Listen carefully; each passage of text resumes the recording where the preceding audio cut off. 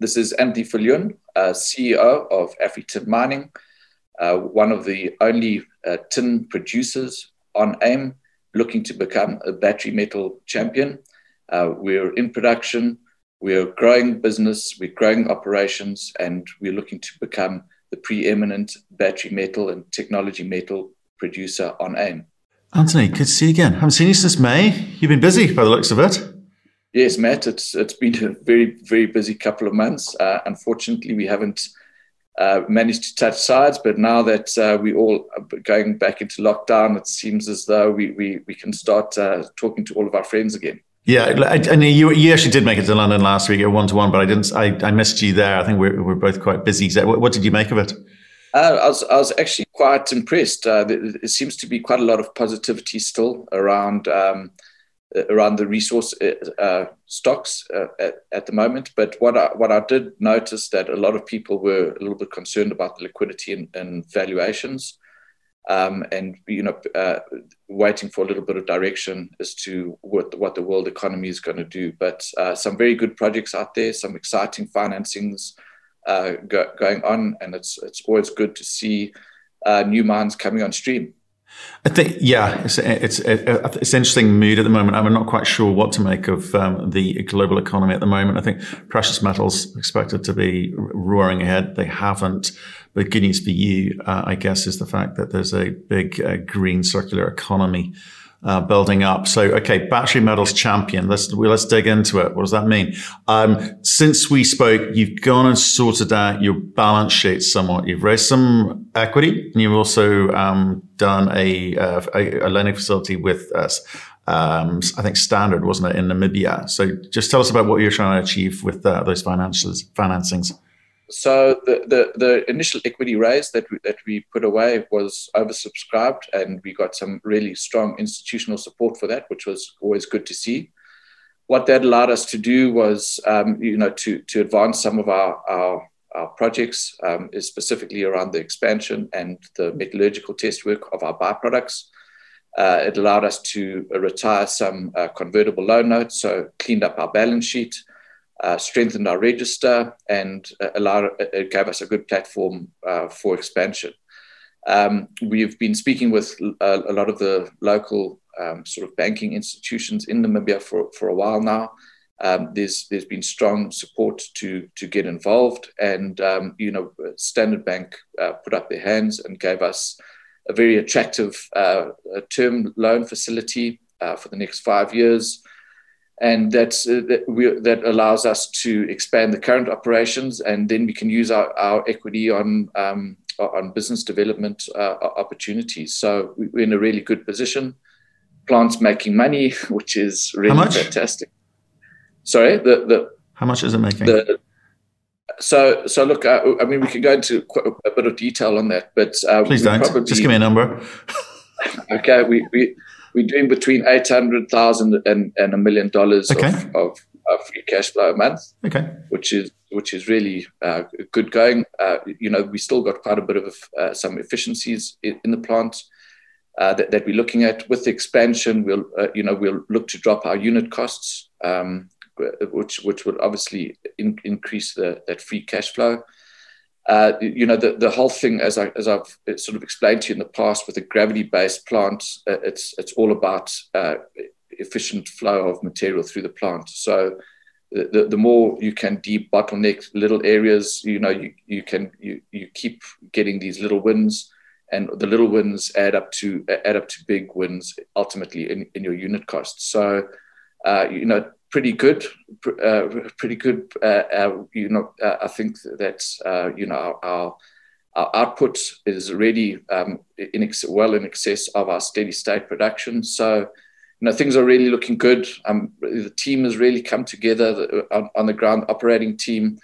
And now it's all about, we've laid a platform, and it's about growing a really exciting opportunity here, Matt. Yeah, and that's what I want to talk about, because the rate of growth is going to be really important for you, for shareholders who've been in this a while. And I want to see how you do that, because you've got the tin, and I want to focus on that in a second. With the lithium oxide and the tantalum byproducts, I want to understand how you move those forward, what the economics are there, and how do you monetize that? Because it seems you need all of the above to make the company work, the project work, because you're sitting around 55 million market cap. Okay. Share price has doubled since the beginning of the year. Shareholders got to be happy with that, but it's been sort of moving sideways since the middle of the year. You're going to need to show how this growth happens. So can we focus on the tin bit? You got a pilot plant going. You're generating 800 to $1 million from that, which is, a nice contribution. How do you move from a pilot plant operating at nameplate capacity through to something more meaningful and commercial?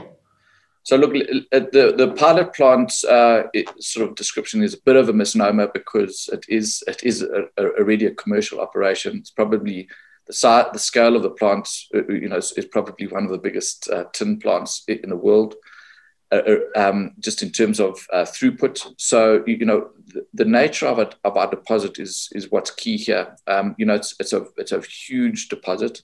It was at one stage, the largest hard rock open cast tin mine in the world. The size of our plant is probably about 80% of the historic plant. So that's why I say it's gone beyond a pilot. Then you got to stop using the word in your presentation. Then, if it's big already, and call it phase one or something. But that's what we are calling it. Is the phase one. So the pilot plant in terms of confirming economic feasibility, basically. So it's an economic feasibility plant, but because we've got such a huge resource, and bearing in mind, this is that we've only touched on a small portion of the historic reserves. This has the potential to be a tin and now lithium and tantalum deposit of global significance.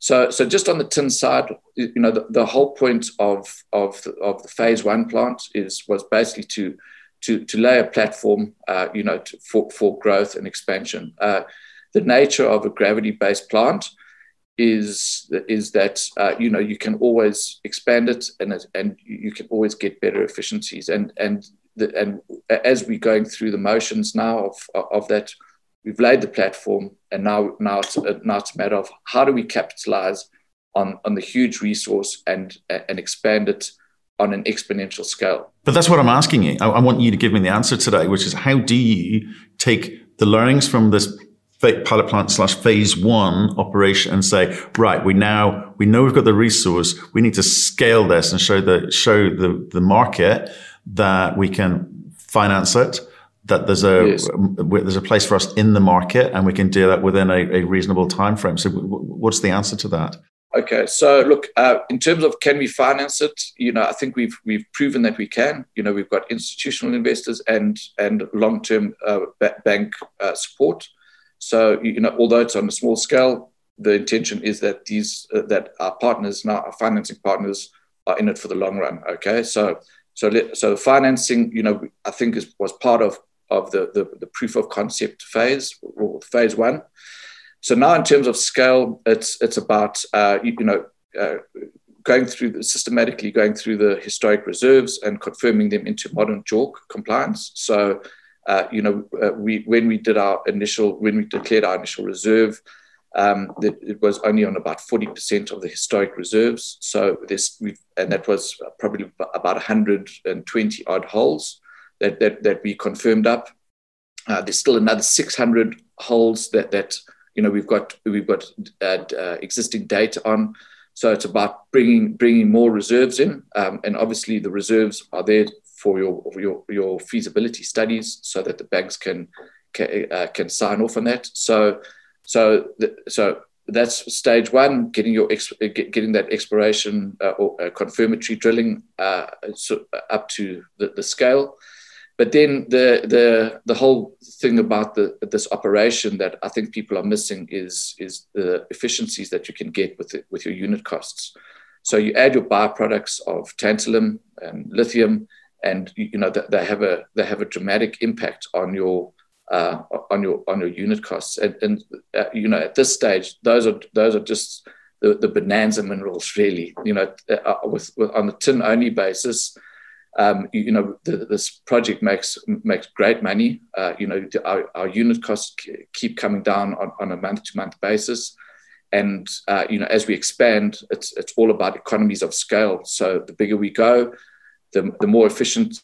I mean, Anthony, I think what you guys need to do now is show how you scale this thing, right? So you've proved it to a point, and you're doing a bunch of, test work on the lithium oxide, the tantalum, etc. But your shareholders want to see you grow this thing. You're whatever you are, 55 million market cap thing here today. Share price has doubled. So, I think everyone's kind of happy from that perspective. But now you need to go global, right? So how do you do it? Okay, great, Matt. So what we've done essentially is laid a platform for this growth and expansion phase. So when we sat down as a board, when we started, we had 3 different phases of our strategy. The first one was, let's lay a platform. Let's take the historic data, confirm it up, and produce a profitable phase 1 plant, basically. And that we've done. We're making money, which is great for a junior mining company to have positive cash flows. We've proved the concept in terms of getting institutional investors onto our register at an early stage, and got bank financing to help with the expansion. So we've ticked a lot of boxes, and we've laid a good platform for the next phase of our strategy, which is growth and expansion. And that's always exciting for a junior miner. So now we want to go about it systematically. So what we're going to do, we've still got a lot of historic data. We've only touched the surface in terms of the historic reserves. So we've done probably 100 historic holes. We've still got another 600 historic holes that we've got data on that we need to bring into JORC compliant reserve status. That reserve will then allow us to obviously go through a bankable feasibility study phase. But, the real bonanza here, and that's just on tin alone. So, we want to expand the tin production, as I said, dramatically, economies of scale, all of those good things, and make this once again the biggest open cast tin mine in the world. But the real bonanza here is what do we do with the byproducts, and that's been the real sort of gem of this deposit. Is we've identified one of the biggest open cast lithium deposits associated with our tin mine. So now it's a matter of that the old timers never had a use for lithium, so they never mined it, they never assayed for it. When we did our confirmatory program, we tested for lithium and a variety of other exciting elements, tantalum. So what we need to do now, get that exploration going, understand how we're going to add on a module for the lithium and the tantalum byproducts, and then then it's all about size. I mean, we've got the historic reserves are in excess of 150 million tons. We're currently mining at under 1 million tons a year. So mine life is not a factor here. It's about how big we can build a plant and how many goodies we can get out of the ore body.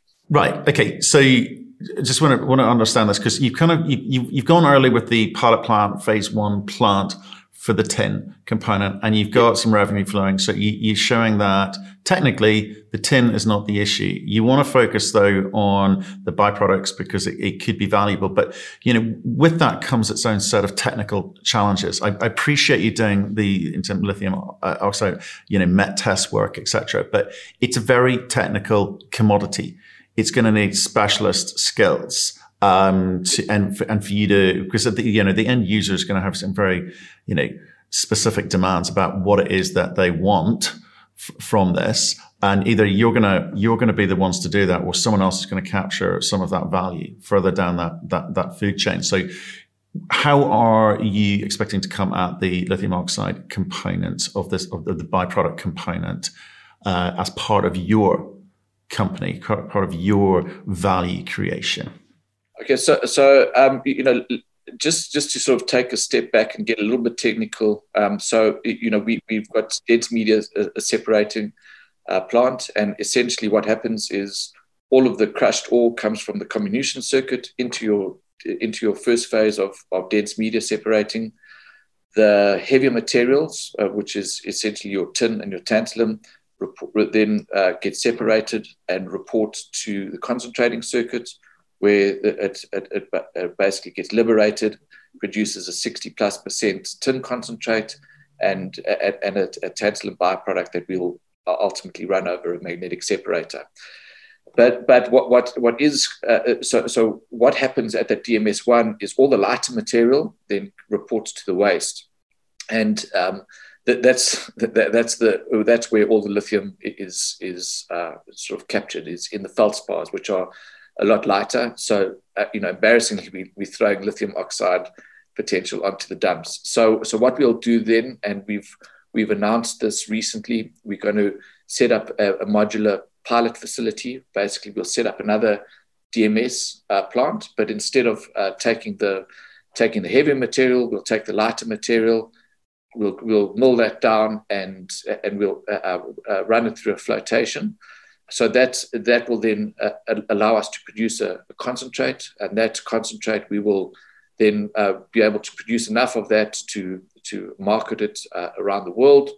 And see what our target is in terms, as you correctly say, it's a very technical and very chemical orientated sales process, and the end users really need to have comfort that the product that you're producing will be suitable for their battery making and whatever processes. So we are launching that pilot facility. As you can tell from our description, that pilot will be just a modular add-on onto the waste conveyor. So nothing complex in terms of stopping production. We added onto the production facility, and that will, in the coming months, will give us a really good indication of how we can extract additional value from. I'm tired of calling them byproducts. I'm going to call them bonanza minerals, because it does. We don't want to diminish what the tin is, but these are real, as you are, bonanza minerals. So, and the same with the tantalum. So that's where the beauty of a polymetallic deposit comes in. Is you've got all of these options to look at. And I think it's important to also state, that the reason why we've done it in a phased approach is so that we can maximize the polymetallic nature and figure out how to extract all of these different elements. I mean, we've even got a rubidium associated with the deposit. So lots of really useful minerals that occur within these pegmatite bodies, which are really a unique geological occurrence. But isn't this part of your problem in terms of the messaging into the market, where like tin, we've said before, it's not very sexy, right? People don't gravitate to it. Likewise, equally unsexy is the word polymetallic, because people don't know how to value it, because it comes in different combinations and ratios, right? So it's also hard for people to gravitate to and understand, where the value is coming in, what the economics can look like. So do you think that you need to label this a lithium project? Because that seems quite sexy at the moment, the way that tin did, earlier this year or end of last year. How do you position this, if based on what you're now starting to see in terms of where you think the most value is going to lie, these bonanza commodities? So look, for the basics really are about unit cost at the end of the day. So yes, we are going to be producing minerals that will feed into the whole technology metals market, which is really very exciting. We believe that that's the next phase of growth for the commodity super cycle. But what's the real nuts and bolts of it, if I may, is about producing those technology metals cheaper than the next guy, and that's what we always focus on. So from a tin perspective, yes, we in sort of at this stage probably midway in the cost curve.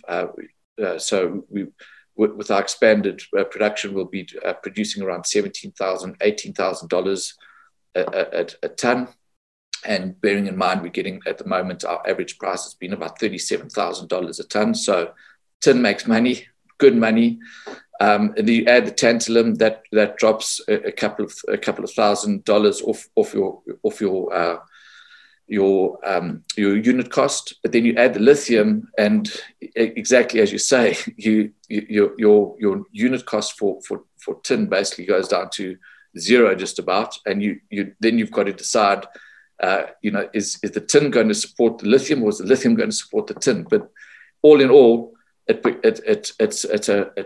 becomes a very profitable operation.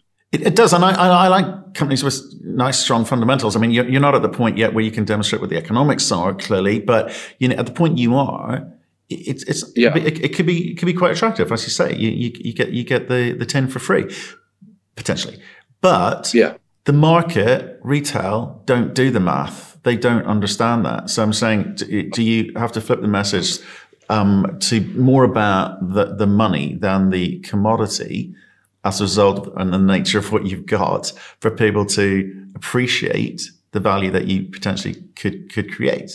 It's just great, because we saw that sentiment move in 2020, but it was based on numbers that people could understand. They understand precious metals, they understand nickel price, copper price, etc. But you're not dealing with those. And with lithium, because the technical nature of it, people sort of gravitated towards lithium hydroxide projects, because that's where they felt the best value could be gained from potential purchasers, usually Chinese at that. But you're not quite sure how far down that food chain you're going to work it seems, yet.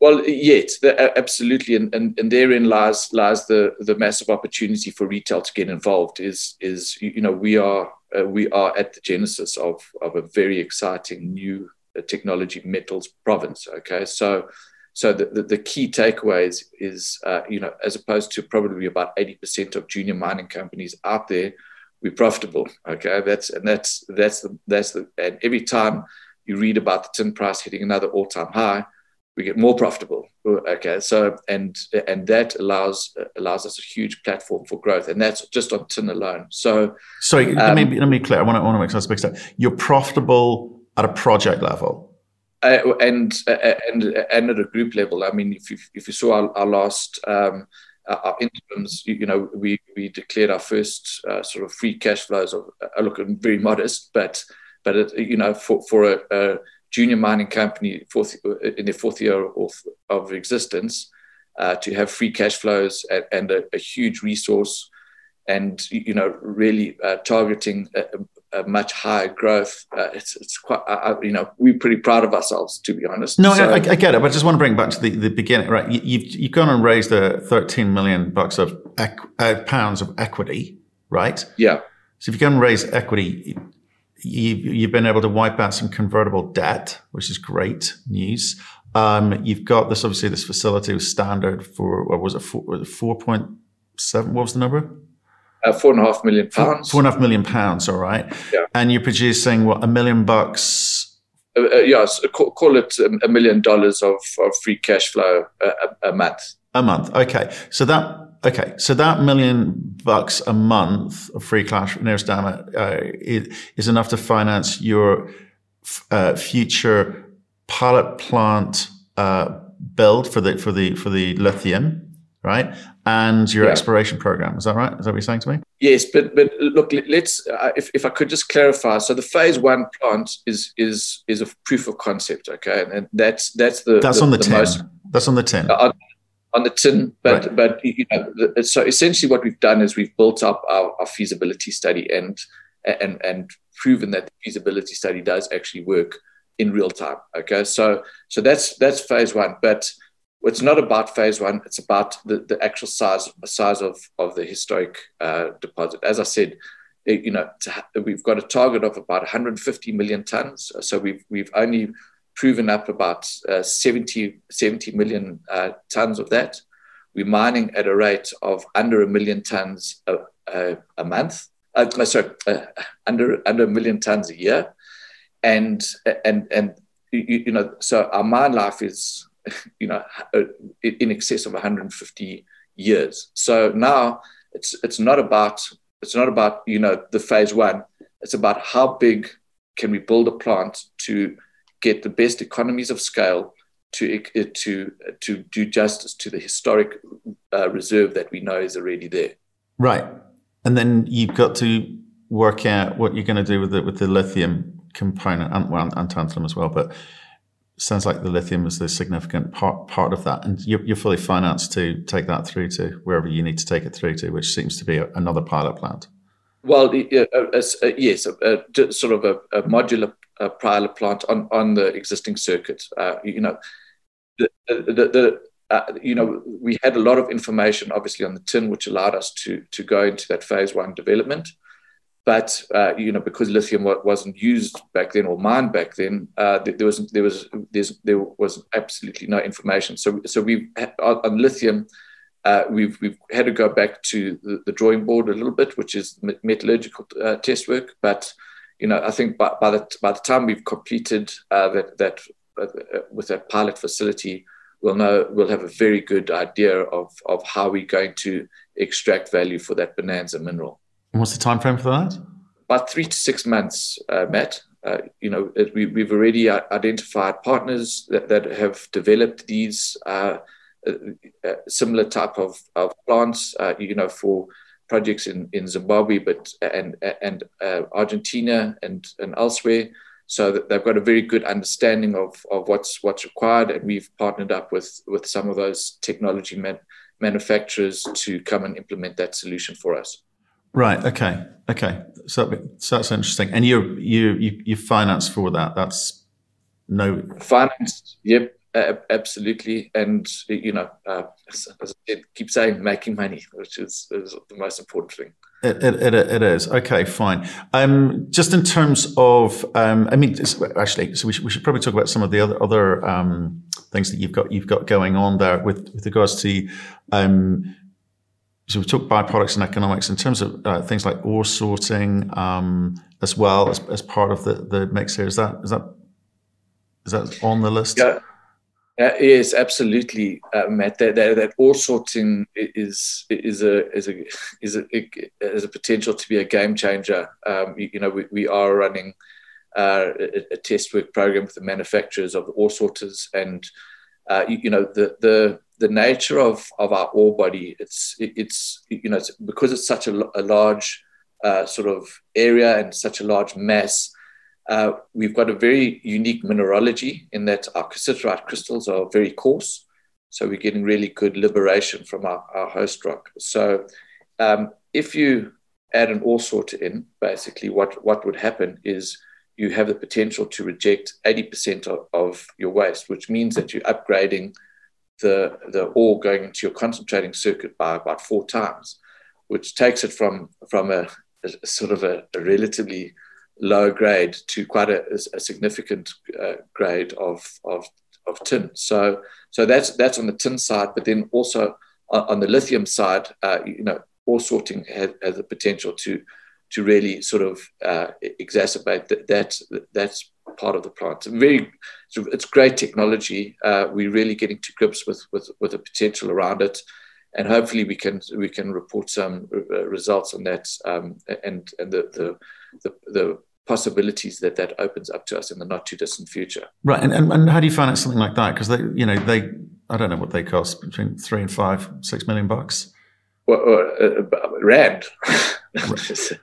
No, they're not. They're surprisingly not that expensive. You're probably looking at about $1 million at most for per unit. We'll probably look to look for 2 or 3 units on the phase one plant if we do it that way, or on the phase 2 plant, depending on how big we go, you probably want an array of units, but they're actually not very expensive pieces of equipment for the value that they create. Okay, cheaper than the gold ones. Okay, interesting. Okay, and you obviously we've focused on those three commodities and obviously the main pit, but you've also got some other assets. I mean, what are you going to do with those? Or offload those, or just park them up for now? No, look. And once again, the ore sorting is quite unique. Our other asset, our second asset, is turning out to be quite an exciting opportunity in itself. That I don't think is measured at all in our share price at this stage. It's the Brandberg West deposit. It was a historic goldfields mine. It's probably about 100 odd k's away from our existing facility.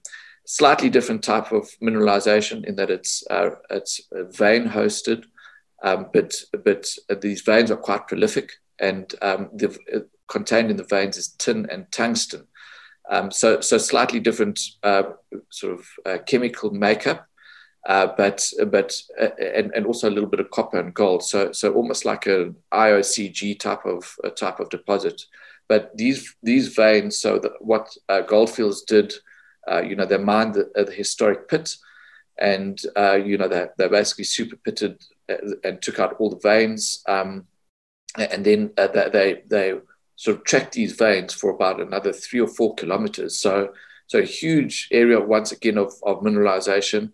Quite a unique proposition in itself, and something I think that ore sorting will work really well with, specifically the tin and the wolframite. So that's something that's looking pretty exciting. Just sort of anecdotally, one of the historic drill holes we were looking at had 28% tin over 10 meters, and now if you consider we mining economically at 0.14%, 28% is just kind of off the charts. So something really exciting. I think that we're going to go quite hard at that now as well. It's the nice thing about having a footprint in the area is it allows you to expand as in the region, and also adding tungsten to your sort of your battery of elements. It gives you a little bit more diversity in terms of extracting value. So I think Brandberg West is going to be an exciting one for the future. Okay. And how are things in country? Obviously, we've been reading rise of nationalism and rise of these sort of NGO bodies trying to cause problems for miners. How are things in Namibia? Look, to be honest with you, Matt, I couldn't be happier. I've been working for the better part of 2 decades all over the continent. Definitely Namibia is one of, or if not the best investment jurisdiction. It's an existing mining jurisdiction, as you would know, the Bannerman guys are there, but also there's some significant uranium deposits there. Langer Heinrich, Rossing. So there's a lot of skills in country. They are trying to sort of become a lot more independent of tourism, and so are really encouraging investors. I can't say enough good things about it. Good institutions, good infrastructure. It's great. I mean, just another little point. I mean, to get a ton of our tin from mine gate all the way to the smelters in Thailand cost us only $150 a ton. So it's just shows you being that close to the port and being close to infrastructure in a good jurisdiction. All of that stuff really adds multitudes onto your value proposition. Okay, look, Anthony, look, thanks for a catch up today. I wanted to talk to you because I saw all this money kind of coming in. Wondered how you were allocating it and what the cost of it was, and more importantly, I want to actually understand the time frame which you are going to need to actually evaluate what we'll call byproduct, bonanza product, commodities, whatever you want to call them. When you can come back to us and let us know what you think you've got there and how you come at it. Because I say the lithium component could be truly fascinating. Yes. If you've got this skill sets, knowledge, and a plan for it, that could be, a meaningful game changer for you in terms of your cost structure. So appreciate your time today. Stay in touch. Come back soon as you know more, okay? Great stuff, Matt. Thanks a lot for your time, and good to chat to you again. Hopefully catch up in London again soon.